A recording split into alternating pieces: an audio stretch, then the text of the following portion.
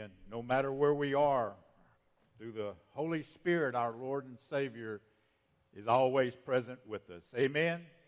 You have your Bibles, turn to 1 Peter chapter 2. 1 Peter chapter 2. We're going to look at that passage and use that as our base text this morning, but we'll also look at a few other passages, so keep your Bibles open after we finish this verse. Living as foreigners in a strange land. Peter wanted us to understand that this world is not our home. We're just a passing through.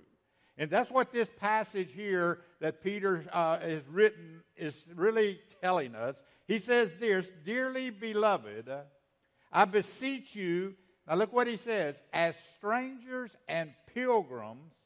In other words, what is a stranger? A stranger is someone that's not where they're supposed to be. "Abstain from fleshly lust, which war against the soul. Having your conversation," conversation is a King James word for your lifestyle, the way you live. "Have your conversation honest among the Gentiles, that whereas they speak against you as evildoers, they may by your good works, which they shall behold, glorify God on the day of visitation." Now, Peter wrote to a scattered group of believers to encourage them that they needed to continue to live their life for Christ in the hostile world of which they were living. You know, I believe this world that we're in today is a very hostile world toward Christianity. You know, every other religion is protected by speech, I guess you might say. But when it comes to Christianity, you know, everyone is entitled to just bash Christianity. You try to bash Muslims and you're going to get yourself in trouble. You try to bash, Hindus or whatever, you're going to get yourself in trouble. It is not the, quote, politically correct thing to do. But folks, when it comes to Christianity, people can make as much fun of Christians as they want to. They can ridicule Christians all they want to, and nothing will be said. Now, as Peter wrote this letter, it's both a word of encouragement and a word of warning, because of the hard times that was upon the Christians at that time. As we look this morning, the key word is strangers, which sometimes is translated aliens, is sometimes translated sojourners, or even foreigners. It describes those from another country who are finding themselves now living in a country that does not belong to them. They are resident aliens, if you please, in a strange land. And Peter said that Christians are strangers residing on this earth whose home is somewhere else. If you're here today and you know Jesus Christ is your personal Savior, Peter is letting you know this world is not your home. No matter what it is you're going through in life today, Peter wants us to understand that this is just temporary. You're a stranger in this world of which we live. You will never know what it's like to be a stranger in a foreign land until you visit a country, a foreign country. Because what you find out when you visit a foreign country is you don't look like they do. If you visit a foreign country, you find out real quick you don't talk like they do. You don't think like they do. You don't live like they live. They have a different set of values than what we have. They speak a language that you can't understand. They eat a food that, you don't really even like sometimes. Look, you pick up the newspaper and you can't read it. You turn on the television and you can't make any sense of it. I remember the first time I was in a foreign country. In 1972 was the first time I was in a foreign country. And as a 17-year-old kid who had never been out of the state of Texas, I found myself in Olongapo City, Philippines. Now, if you've never experienced Olongapo City in the Philippines, you haven't experienced life. All right? You haven't experienced life. Look, Dorothy, it didn't take Dorothy long to realize that she was no longer in Kansas. It didn't take me long to realize I was no longer in Magnolia, Texas, okay, when I went to Olongapo City. You know, the longer I live, the more I realize this world is not my home. That this world is not where I want to live through eternity. That this world cannot compare to what Jesus Christ went away over 2,000 years ago to prepare for me, one of his children, to prepare for you if you're one of his children. Now, let's break down this passage this morning and see just what Peter had in mind when he encouraged the people to live for Christ in a strange world. First of all, as a Christian, we are a stranger in this world of unbelievers. Look, you may look like they do on the outside. We all look like they do on the outside, but on the inside, folks, we're different. As children of God, we shouldn't act like they act. We shouldn't, have the same customs as they have. We shouldn't have the same goals as they desire. We shouldn't participate in the deeds of darkness that this old world participates in. Yet in today's society, many times you can't see a difference in a child of God and a child of the world. So many Christians now want to be chameleons. They want to kind of just blend in so they don't stand out. Let me tell you something. We should stand out in this darkened world. We're children of light. And Jesus Christ said, shine your light in that world. Look, if you shine your light, you're going to stand out. And that's what we're supposed to be doing. In other words, though on the outside we may resemble them, folks, on the inside we are different.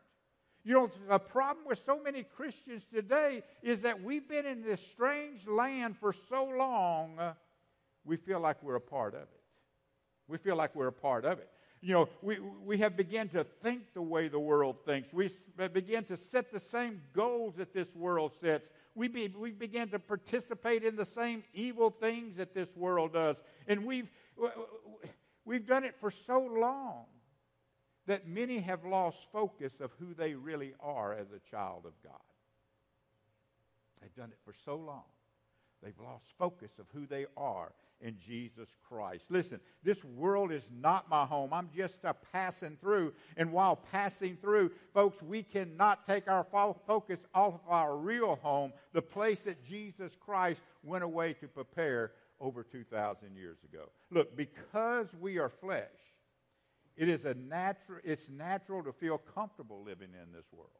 That's why sometimes we get to feeling comfortable because of the sinful flesh of ourselves.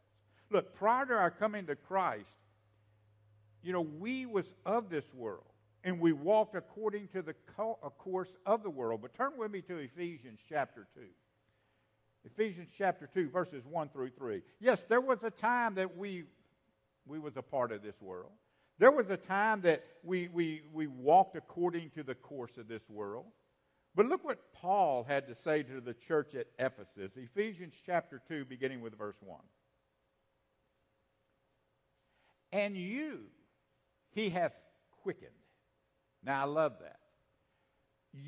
He's talking about believers. He's writing this to the church. He's writing this to believers. He's writing this to you and I who know Jesus Christ as our personal Savior. He says he's quickened you. Now, quicken, that word quicken has the idea of like when a person's heart stops. And they hook them to an AED, and that AED just shocks that heart. And what's it do? It puts that heart back to beating again.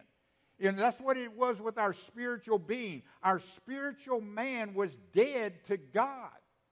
And when we invite Jesus Christ to come into our heart, it's like sticking an AED on that heart, and it just shocks it, it quickens it.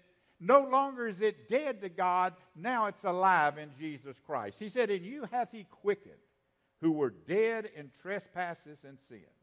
Where in time past, now look at this. In time past, what he's talking about is prior to this quickening, prior to this coming to Christ. In times past, you walked according to the course of this world, according to the prince and the power of the air, making reference there to Satan. The Bible's clear, Satan is the prince and power of this air. The spirit that now worketh in the children of disobedience. Now look at verse 3, among whom also we all had is past tense, our conversation. Now again, conversation's a King James word for lifestyle. So he said, among all of us, we had a lifestyle like that in times past, in the lust of our flesh, fulfilling the desires of the flesh and of the mind, and were by nature children of wrath as the others. Folks, when we come to Jesus Christ, when we accept Jesus Christ as our personal Savior, that old man, that old man can be overcome. Those old habits can be overcome. You know, those old desires can be overcome. Those old evil thoughts can be overcome. Because Paul's saying that's in the past. But God has quickened you. He's brought alive your spirit man in Jesus Christ. And there's more power in that spirit man of Jesus Christ than there is this prince and power of the air. Look, because we have been born of the spirit of this world, you know, because, let me say that again, because we've been born again, you know, the spirit of this world should become strange to us. Those old habits you had prior to coming to Christ, they ought to be strange to you. You have the power to overcome them. I don't care what they are. Look, we shouldn't be comfortable while living in this world. It should be strange to us because we no longer share the values of this world. We have been separated from this world. Look, we should live different types of lives from those of this world as children of God. We should have different, laws, values, and customs of morality. But a sad thing is, many within our churches today, when it comes to morality, they see morality no different than the people of the world. Look, as children of light, our laws, our customs, our values, our set of standards should come from the Word of God, not the philosophies of men. Turn with me to Colossians chapter 2. Paul again writing to Christians in Colossians chapter 2, verse 6 through 8. Look what Paul had to say.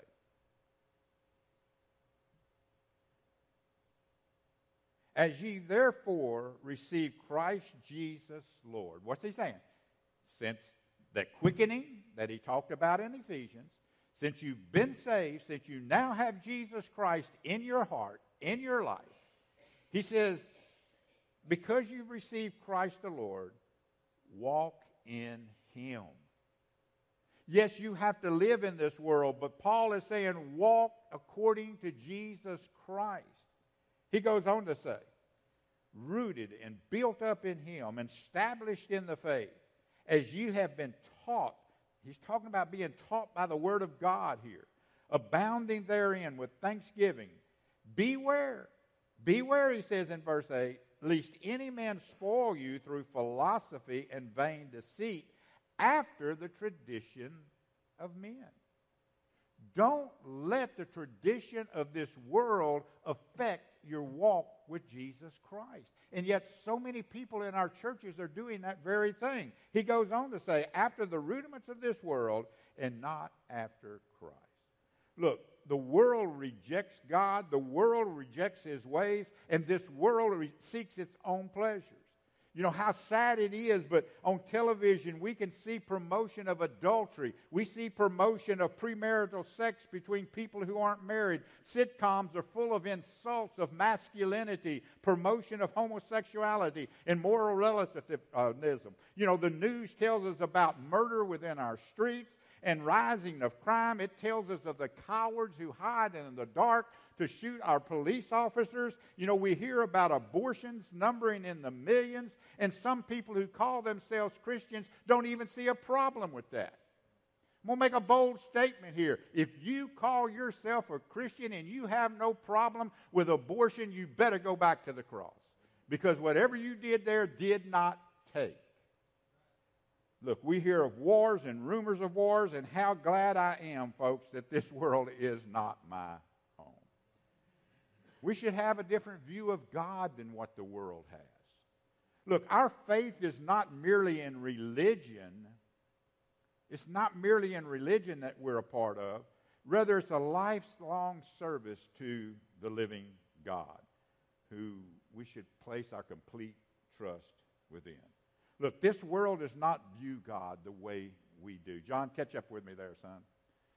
Okay, we should have a different view of God. Look, this world does not see God as Eliom, the creator of all this there is. This world does not view God as El Shaddai, the Almighty God. This world does not view God as Elohim, the everlasting God. This world does not view God as Adonai, my Lord and my Master. This world does not view God as Elion, the Most High God. This world has placed many gods before our God Jehovah, and we as His people should not be comfortable with that. I remember a number of years ago when Barack Hussein Obama was our president, and he made the bold statement, the United States of America is no longer a Christian nation, but a nation of Muslims, of Buddhists, and all of this. You know what he was saying as president of this nation? That God is no longer the forefront of the people of the United States of America. How sad. And look at the deep dive America has taken since the leader of our nation declared us to no longer be a Christian nation. How sad. But you know what? That's probably, well, not probably, it is the only thing I ever agreed with in the 8 years of Barack Hussein Obama. Because I see America is no longer a Christian nation. Why? Because Christians do not stand up against the evils of this world. Again, we've become chameleons. In order to not cause problems, we simply blended in and allowed Satan to take over. Look, this world, for those who have become Christians, is a strange land that's simply our temporary dwelling, and in everything it goes against who we are in Jesus Christ. Now, the second thing is we should live our time here on this earth with the fear of God manifested in our lives. You know, Peter said this also. If you call on the Father, who without respect of persons judgeth according to every man's work, pass the time of your sojourning here in fear. Now, he wasn't talking about fear in, the world. He's talking about in fear of God, in respect of God. That's how we should live our lives. Look, we're called to separate ourselves from this strange land. We're called to abstain from sinful desires which war against our soul and to live a life of reverence before God. Look, when Adam fell in the garden, we fell with him. He brought onto all of humanity this sinful nature that we war against on a daily basis. Look, we're all born with a desire to please ourselves. I mean, that's the human nature within us. It's a desire to please ourselves, not God. Look, we want to fulfill our fleshly desires. We're sinful by nature. However, when you become a Christian, you have the Lord Jesus Christ living within you through His Holy Spirit. He's given you a new heart. He's given you a new mind. You now have the mind of Christ within you. You are no longer dead in your sins. You are no longer a slave to that sin. Therefore, you wage war against the sinful desires of your flesh. You're called to abstain from those fleshly desires according to God's word. God says that we're called out of this world to be sanctified, to be holy. However, it's not always easy, but that's what God demands of us. Look, though the Lord is dwelling in you, and though you now have the mind of Christ, you still have that sinful nature at war against you. Turn with me, if you would, to Romans chapter 7. Romans chapter 7. Look again what Paul had to say about this war in between us. This desire to do good, but yet we can't always do good. That's a war. That's a battle. Let's take a look at that. Romans chapter 7, we're going to look at verse 15 and then skip down to verse 21. He says, I do not understand what I do. For what I want to do, I do not do it. But what I hate to do, I do. Now, does that describe our lives sometimes? Again, he said, what I want to do, I don't do, and what I don't want to do, I find myself doing. Why is that? because of that struggle within us, because of that war within us. Because now, as a Christian, we have the Holy Spirit of God in our life, but yet that old sinful nature is still there, tempting us and drawing us and wanting us to desire it. And the sad thing is, so many times people give in to that desire rather than following the Lord. Let's read on, verse 21. Skip down to there. So I find this law at work. Paul is saying, I don't always understand what I do, because what I do, I don't want to do, and what I don't do, I do. He says, so here's what the conclusion I've come up with. I find this law at work. When I want to do good, evil is right there with me. Brother Gerald's always telling me he's got a little demon on your left shoulder. That's where your demon is, isn't it, Brother Gerald? On my left shoulder. And the little angel's on his right shoulder. That's exactly what Paul is saying here. He says, when I want to do good, evil is right there with me. For in my inner being, I delight in God's law. Why in the inner being? Because that's where the Holy Spirit of God is. So in that inner being, he says, I delight in the law of God. But I see another law at work in the members of my body, waging war against the law of my mind and making me a prisoner to the law of sin at work within my members.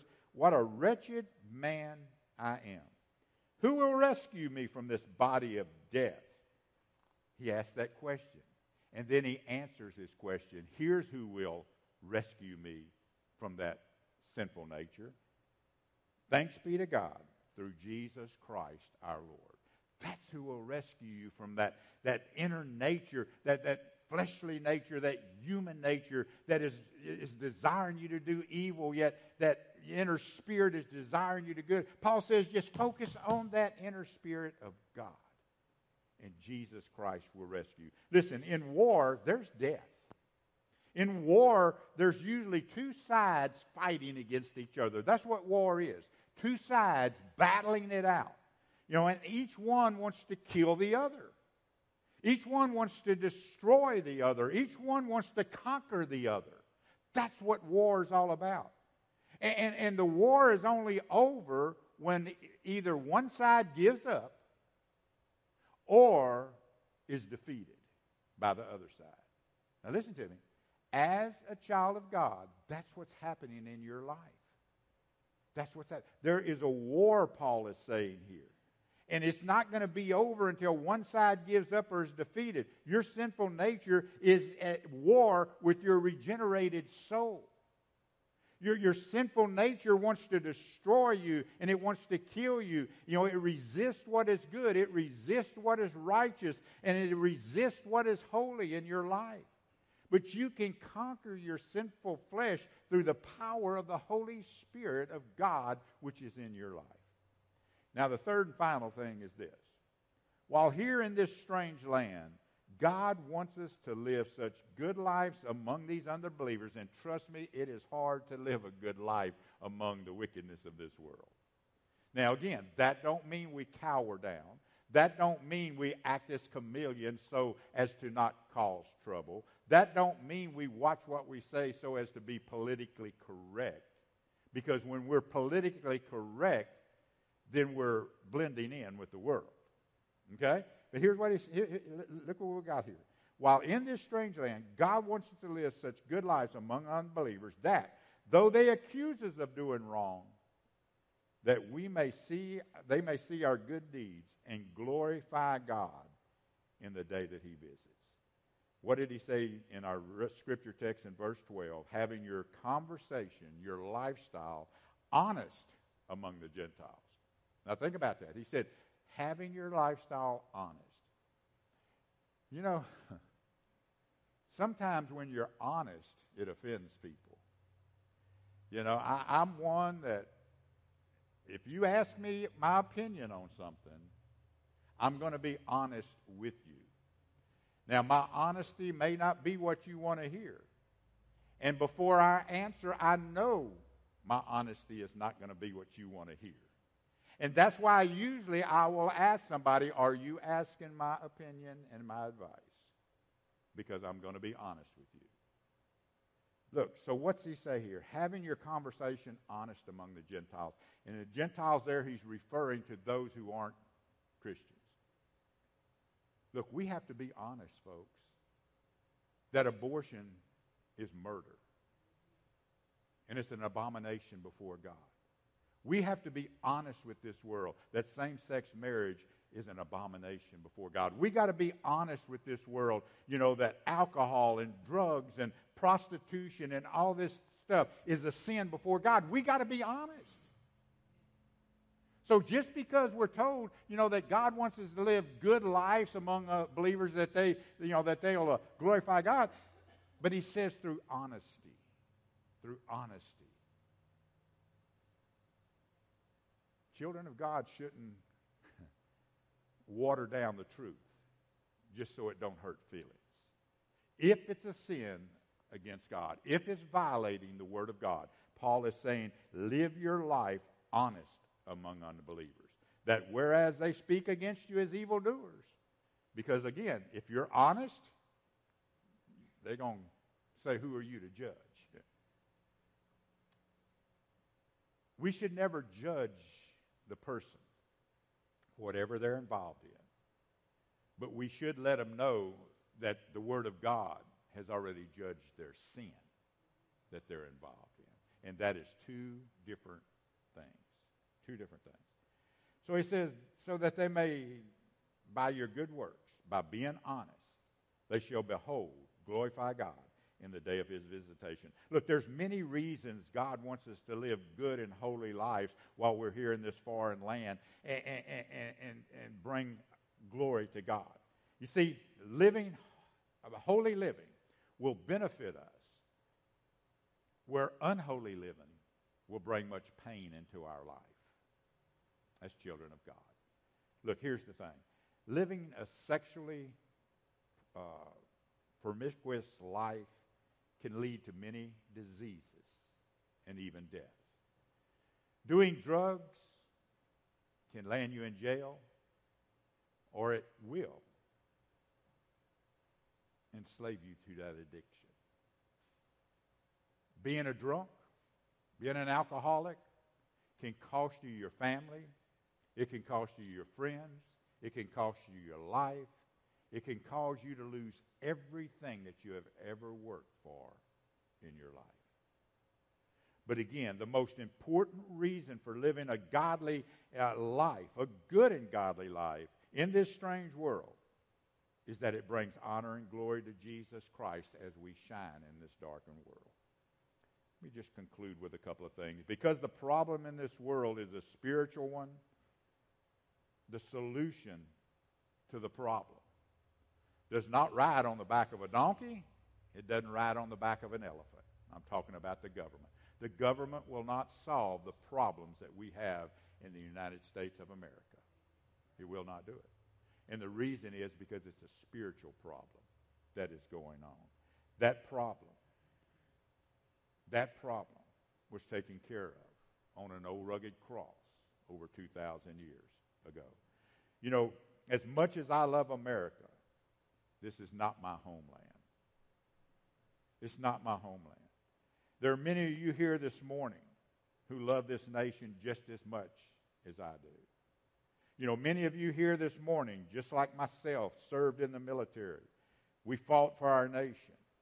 There are many of you here this morning who, just like me, would sign up again if I could. I wouldn't hesitate in a moment to sign up again if my nation called upon me. But the thing is, think about this. We do all of that for a nation that is not even our home. Think about that. We do all of that for a world that is not even our home. Now stop and think about this. What if we were just as patriotic for our true homeland? And what is our true homeland? God's kingdom, heaven. What if we was just as patriotic for our true homeland as we are for this temporal place in which we're living? Think about that. All of us who was in the military, all of us who was in Vietnam, all of us who has fought in Iraq, wherever we have served our country, we've done it with pride And we've done it for a country that's not even our world. What if we was that patriotic for the kingdom of God? What a difference we could make. Amen? Look, as children of God, we should be more focused on our heavenly homeland to the point that people will glorify God as a result of it. The Lord died on the cross to buy your redemption, not so you could serve yourself, not so that we could be prosperous in this world. Rather, He bought us to be a holy people for Himself. We're His people, folks, and we're saved out of this world because of the cross of Jesus Christ. He wants to love you. He wants to have fellowship with you. And one day, He's going to return for you. He's going to come in the clouds, Paul told us in Thessalonians. He's going to come in the clouds. A trumpet's going to sound. The dead in Christ are going to rise. Then we which are alive are going to be caught up to be with the Lord forever. What's He going to do? He's going to take us out of this world that's not our home and take us to our heavenly homeland. But the thing is, that is the day when all things are going to be laid out in the open. All your deeds, all your thoughts, all your desires, all your motives are going to be laid out at that judgment seat of Christ. The question we must consider is, how will I do on that day? Will everything I've done on this earth be wood, hay, and stubble and be burned up? Or will there be some gold, silver, and precious stone that make it through that judgment? Will my deeds glorify God? Will my life reflect His holiness that I was supposed to, represent while I was a foreigner in this strange land? Or when it's all laid out, will it show that I compromised in this strange land? Will it show that I adjusted my values in order to fit in this strange land? Will it show that my goals represented this strange land? Will it show that my principles were compromised in order to fit in this strange land? Just to get along, just to blend in with a world that I'm not even a part of. Only you can answer that question. I have to answer it for myself. And I have to live my life to when that day does come. I can look at the Lord and have Him say to me, "Well done, thy good and faithful servant.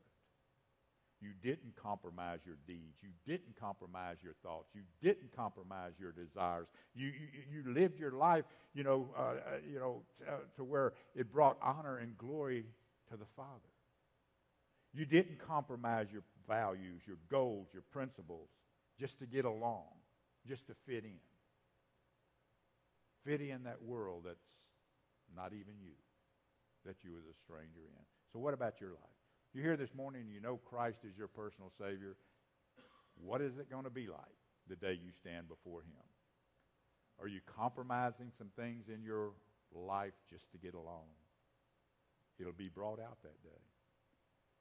Is the old nature winning out in these battles that you face every day with the habits of your life that you know are not habits that God approves of? Is the old nature winning out, on these battles of, immorality that you're facing on a daily basis? If it is, maybe it's because you don't have the Spirit of God within you. And you need to come to Him for salvation this morning. We're going to have a song of invitation here in just a moment. If you're here and you don't know Christ as your personal Savior, we want to invite you to come during the invitation and let us take you to the cross. Let us show you how you can have that Holy Spirit of God in your life to help you overcome these daily battles. If you're a child of God, but you say, you know what? That old nature's winning out on me on a regular basis. Maybe you need to fall out before God at this altar and ask Him to give you that strength, to let you tap into that strength you need to win those daily battles. Let's pray.